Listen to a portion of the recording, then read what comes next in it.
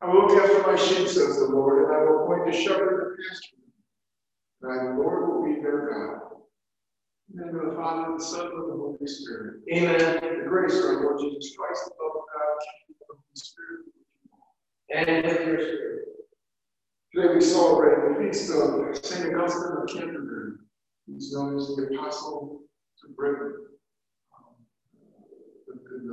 Largely in the 6th century, in the earliest part of the 7th century, and is responsible for bringing the faith to that area. And so I'll tell you a little more about his story later on. And we celebrate this Mass with the soul of Father John Miller. And as we begin our celebration, let's just take a moment of quiet reflection. Look at our daily lives for those moments of grace. Give God thanks for his many gifts. And at the same time, recognize there are times we are sinning. So we seek forgiveness from our loving God. You were sent to heal the contrite of heart, Lord, have mercy. Lord, have mercy. You came to call sinners, Christ, have mercy. Christ, have mercy. You are seated at the right hand of the Father to intercede for us. Lord, have mercy. Lord, have mercy. May Almighty God have mercy on us, forgive us our sins, and bring us to everlasting life. Amen. Let us pray. Loving God, who by the preaching of the Bishop St. Augustine of Canterbury led the English peoples to the gospel, grant, we pray, that the fruits of his labors may remain ever abundant in your church. We ask this through our Lord Jesus Christ, your Son, who lives and reigns with you in the unity of the Holy Spirit, one God forever and ever. Amen.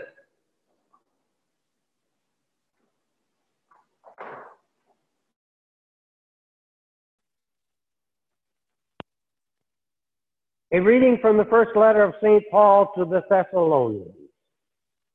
Brothers and sisters, we drew courage through our Lord to speak to you the gospel of God with such struggle. Our exhortation was not from delusion or impure motives, nor did it work through deception, but as we were judged worthy by God to be entrusted with the gospel. That is how we speak, not as trying to please men, but rather God, who judges our hearts. Nor indeed did we ever appear with flattering speech, as you know, or with a pretext for greed. God is witness. Nor did we seek praise from men, either from you or from others, although we were able to impose our weight as apostles of Christ. Rather, we were gentle among you, as a nursing mother cares for her children. With such affection for you, we were determined to share with you not only the gospel of God, but our very selves as well. So dearly beloved, had you become to us. The word of the Lord. Responsorial Psalm. Proclaim God's marvelous deeds to all the nations. Proclaim God's marvelous deeds to all the nations. Sing to the Lord a new song. Sing to the Lord, all you lands. Sing to the Lord, bless his name. Proclaim God's marvelous deeds to all the nations. Announce his salvation day after day. Tell his glory among the nations, among all peoples his wondrous deeds. Proclaim God's marvelous deeds to all the nations. Give to the Lord, you families of nations. Give to the Lord glory and praise. Give to the Lord the glory due his name. Proclaim God's marvelous deeds to all the nations. Say among the nations, the Lord is king. He has made the world firm, not to be moved. He governs the people with equity. Proclaim God's marvelous deeds to all the nations.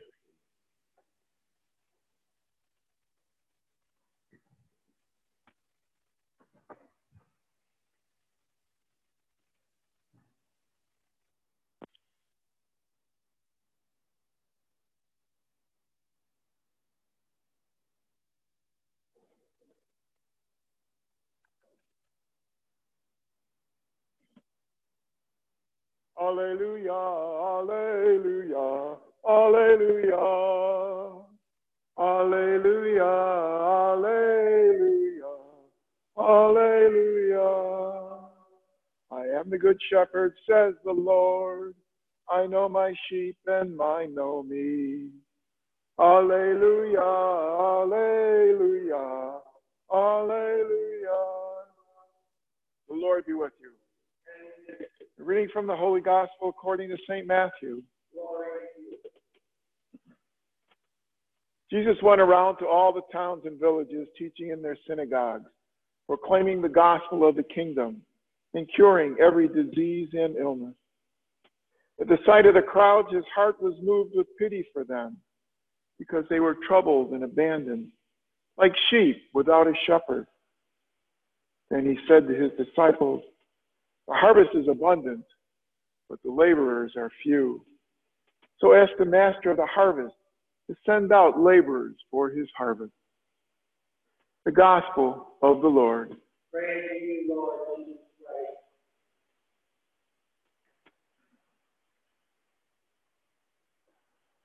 When the Roman Emperor Constantine had his own conversion, set in motion two things that impact the story of our saint today. One, he made Christianity legal, and in fact, with the emperor being Christian, the Roman Empire started becoming Christian. And so the faith spread throughout the empire, reaching its farthest territories. Its northwest corner was the region of Britannia, Great Britain, as we call, and in particular, the Romans settled and established their rule in the country of England on that island of three nations. The second thing Constantine did was he moved his capital to a city that he started building that he humbly named after himself, Constantinople. And so as he traveled back and forth between Rome, his successors less and less headed to Rome. In fact, the seat of government really moved to Constantinople, so that by the time of 300, 400 AD, as we know it, within a couple hundred years, the western part of the Roman Empire was becoming kind of a no man's land. The Angles and the Saxons, the Anglo-Saxons, pushed across the wall the Romans had built across England to come there. England is named for the Angles. They were the native peoples there, but they began pushing their way in there, and with the help of the Saxons from the north, they pushed the Romans out, so that by the year 410, the Roman legions evacuated. They packed up and headed back towards Rome, leaving the one-time Roman province of Britannia kind of a wild wilderness. The Angles and Saxons moved in, and they brought with them the pagan religion that they had had there before the Romans arrived and introduced Christianity, and so it became a pagan country again. Now, the western coast with Wales and the southwestern tip of England in that area, there were still Christians there, and but they were really supplied with their link to the church from Ireland, that other island to the west of, northwest of that area, and so they really didn't have connection to the Bishop of Rome. Rather, they didn't have much in the way of bishops at all. They really had monasteries that the Irish monks came and founded, and the abbots of those monasteries often were mitred abbots, and they functioned as bishops. As we're getting to the year 595, at the end of this, pretty much the Roman Empire in the West is broken down. Gaul is now a series of little kingdoms. There's kingdoms throughout that whole area, and in fact, in the area that today we call Kent in southeastern England, it was ruled by a little Anglo-Saxon monarchy, King Ethelbert. And Ethelbert held control of that southern edge, especially that southeast area of England there, which is strategically important. It's where the English Channel is connecting the island to the mainland. And so it was a place of great strategic importance. And he had a French wife. Her name was Bertha. She was the daughter of the King of Paris. Even France, as I said, is broken up into it. Charlemagne I, one of the Merovingian kings. And she was Christian. He was not, but he loved his wife, and so he let her freely practice her faith. And she brought with her a French bishop to be her personal chaplain. And so at the court, anyway, Christianity was being celebrated. And there may have been a few little pockets of people throughout Kent where a Christian village here or there may have survived, but for the most part, it was a pagan area. And this is what Pope Gregory the Great saw. And so he decided he needed to re-Christianize England. And so Gregory himself, before he had been elected Pope, had been abbot of the great Benedictine Abbey of St. Andrews outside Rome. And when he was elected Pope, he didn't give up his title of abbot, but had them elect a prior to govern in his absence. And his prior's name was Augustine, Augustino, Augustinus in Latin, Augustino in Italian. And so he took him and a hand-picked group of little monks, and he gave them a mission: travel to Kent and convert it to Christianity. And so they headed out. This little band was a little daunted by this. At one point, his travelers convinced them to set up camp in Gaul and sent Augustine back to the Pope saying, "Are you sure you want this done? This is a pretty wild area." And Gregory said, "Go. Yes, we need to do this." And so they continued on, made their way through Paris, and the king there, whose daughter was Queen of Kent, was very amenable to this. He gave them supplies and resources, including a number of priests to take with him. And so his party grew to about 40 as they crossed the Channel and landed in England. They got there, they were kind of welcomed by Ethelbert. I think one of the things that alleviated some of the fears that his traveling companions had was that this pagan king was unlikely to be hostile, given that his wife was a French Catholic.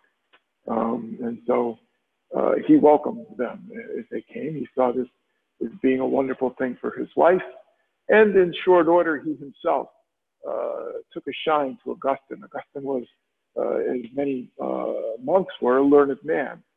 He had great education in the monastery, and his own leadership abilities and such had led him to rise to the office of prior, and then consecrated a bishop and sent on his way by the Holy Father. He arrived there, and he had great knowledge of the scriptures and theology, and Ethelbert, by all accounts, was quite taken with him. And so he presented himself for baptism. The baptism of the king led to an amazing thing. At Christmas Mass in 1597, 1598, somewhere around there, thousands came to the Mass and thousands were baptized into the faith.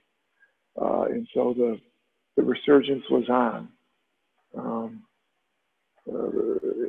Augustine settled in the capital city of Kent, which is Canterbury. And there the king, King Ethelbert, gave him lands on the outskirts of Canterbury And there he founded another Benedictine monastery, monastery of St. Peter and St. Paul, the two great traveling apostles. And the monks there continued this work of bringing the faith to England. He met up with the Christians in Wales and southwest England, and eventually they were won over as well. So that by the time of his death in 604, England was a Christian country once again. He was popularly acclaimed as a saint in England, and became Canterbury. To this day remains a very important see in England. The one thing he didn't do, the Pope had ordered him to set up his archiepiscopal see in London, which we know London has gone on to become the capital of all of Great Britain, but of England itself. That didn't happen in Augustine's life, and it didn't happen for a very good reason. London was not part of the Kingdom of Kent, so Ethelbert would have been establishing the archiepiscopal see outside of his own kingdom.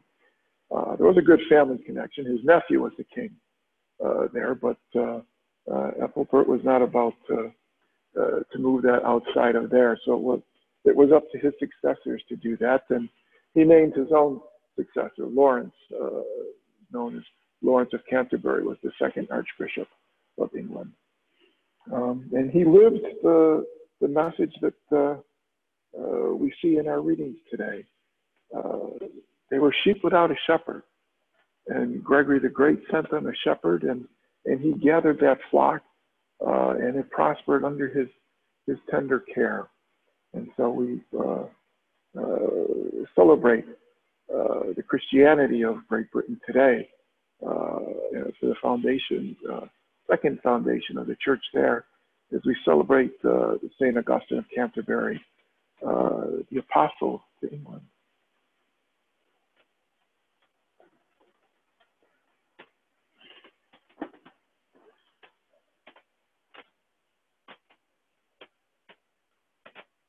Let us gather our prayers. That the Spirit of Christ may unify and preserve the church, we pray to the Lord. That the Spirit of Christ may sanctify the neophytes in the truth, we pray to the Lord. That the Spirit of Christ may guard and protect the poor and defenseless, we pray to the Lord. That the Spirit of Christ may fill the sick with confidence in the risen Son of God, especially Father Norm, Father Mark, Father Jim, Gardner, Connor, Peggy, Madeline, Dorothy, Raymond, Zach, Louis, Casey, Arira, Steve, Dr. Christopher, Jerry and Karen, Richard, Peter, Bella, and Helen. We pray to the Lord. We pray for all those who have passed away in our parish and in our community, and especially Father John Dillon, for whom this Mass is offered. We pray to the Lord. We pray for all the intentions in our hearts, for those spoken and unspoken, those in the book of intentions. We pray to the Lord.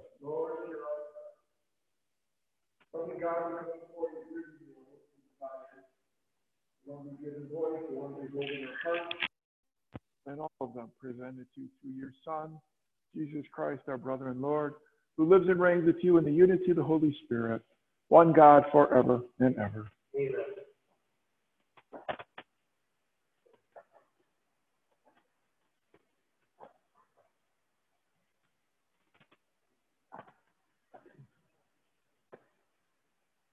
Blessed are you, Lord God of all creation, for through your goodness we have received the bread we offer you.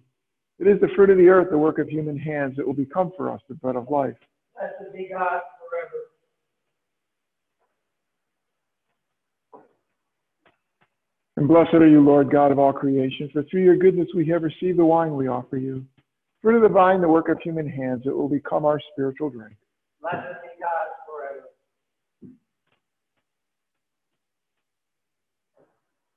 Wash me, Lord, from my iniquity. Cleanse me from my sin.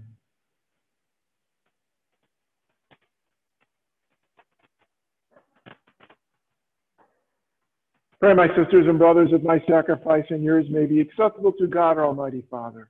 May the Lord accept the sacrifice from your hand for the praise and glory of his name, for all the good and good of all his holy church.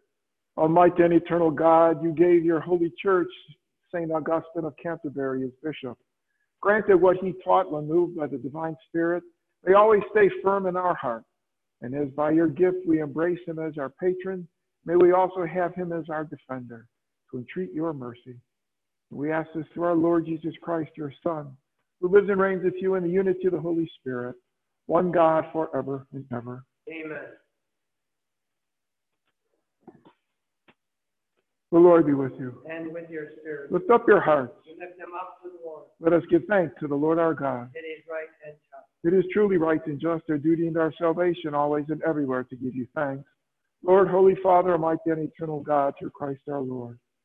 For after his resurrection, he plainly appeared to all his disciples and was taken up to heaven in their sight, that he might make us sharers in his divinity. Therefore, overcome with paschal joy, every land, every people exults in your praise, and even the heavenly powers with the angelic host sing together the unending hymn of your glory as they acclaim. Holy, holy, holy Lord, God of hosts, heaven and earth are full of your glory. Hosanna in the highest. Blessed is he who comes in the name of the Lord. Hosanna in the highest. You are indeed holy, O Lord, the fount of all holiness. Make holy, therefore, these gifts, we pray, by sending down your Spirit upon them like the dewfall, so that they may become for us the body and blood of our Lord Jesus Christ. At the time he was betrayed and entered willingly into his passion, he took bread and giving thanks broke it, gave it to his disciples, saying, "Take this, all of you, eat of it. For this is my body, which will be given up for you."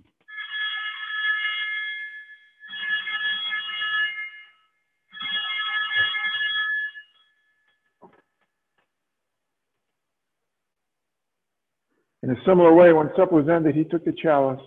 Once more giving thanks, he gave it to his disciples, saying, "Take this, all of you, drink from it. This is the chalice of my blood, the blood of the new and eternal covenant, which will be poured out for you and for many for the forgiveness of sins. Do this in memory of me."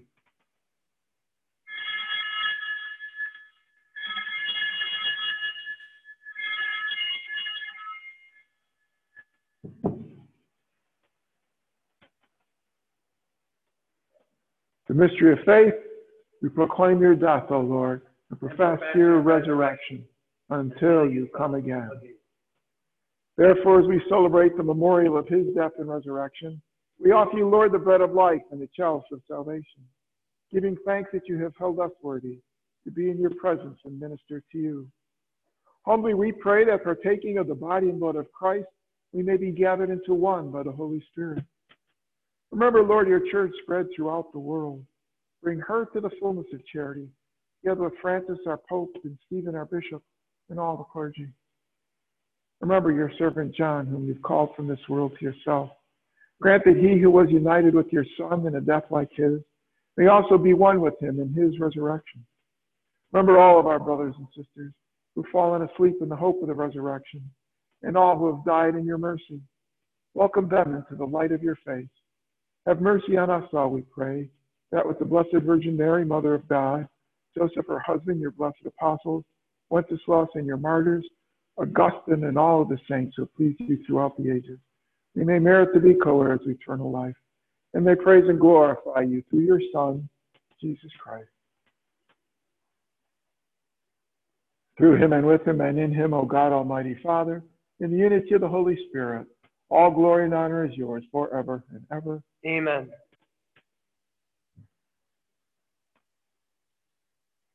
The Savior's command informed by divine teaching. Let us pray together the prayer given to us by Jesus himself. Our Father, who art in heaven, hallowed be thy name. Thy kingdom come, thy will be done, on earth as it is in heaven. Give us this day our daily bread, and forgive us our trespasses, as we forgive those who trespass against us. And lead us not into temptation, but deliver us from evil. Deliver us, Lord, we pray, from every evil. Graciously grant peace in our days, that by the help of your mercy, we may be always free from sin and safe from all distress, as we wait the blessed hope in the coming of our Savior, Jesus Christ. For the kingdom, the power, and the glory are yours, now and forever. Lord Jesus Christ, you said to your apostles, peace I leave you, my peace I give you. Look not on our sins, on the faith of your church. Graciously grant her peace and unity in accordance with your will, who live and reign forever and ever. Amen. The peace of the Lord be with you always. And with your spirit. Lamb of God, you take away the sins of the world, have mercy on us. Lamb of God, you take away the sins of the world, have mercy on us. Lamb of God, you take away the sins of the world, grant us peace.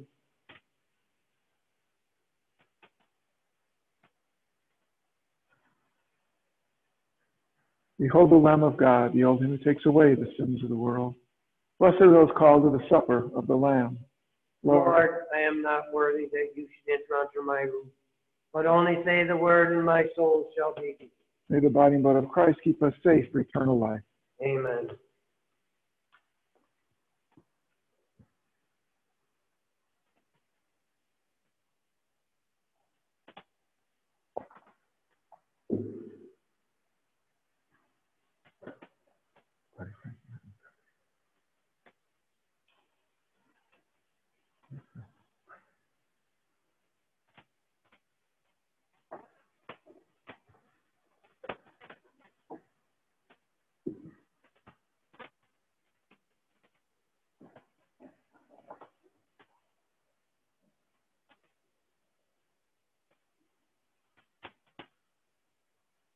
Blessed is that servant whom the Lord finds awake when he comes and knocks at the gates. Let us pray. Renewed by the sacred mysteries, we humbly pray, O Lord, that following the example of St. Augustine of Canterbury, we may strive to profess what he believed and to practice what he taught. We ask this through Christ our Lord. Amen. The Lord be with you. And with your spirit. May Almighty God bless you, Father, Son, and Holy Spirit. Amen. This Mass is ended. Let us go in peace. Thanks be to God.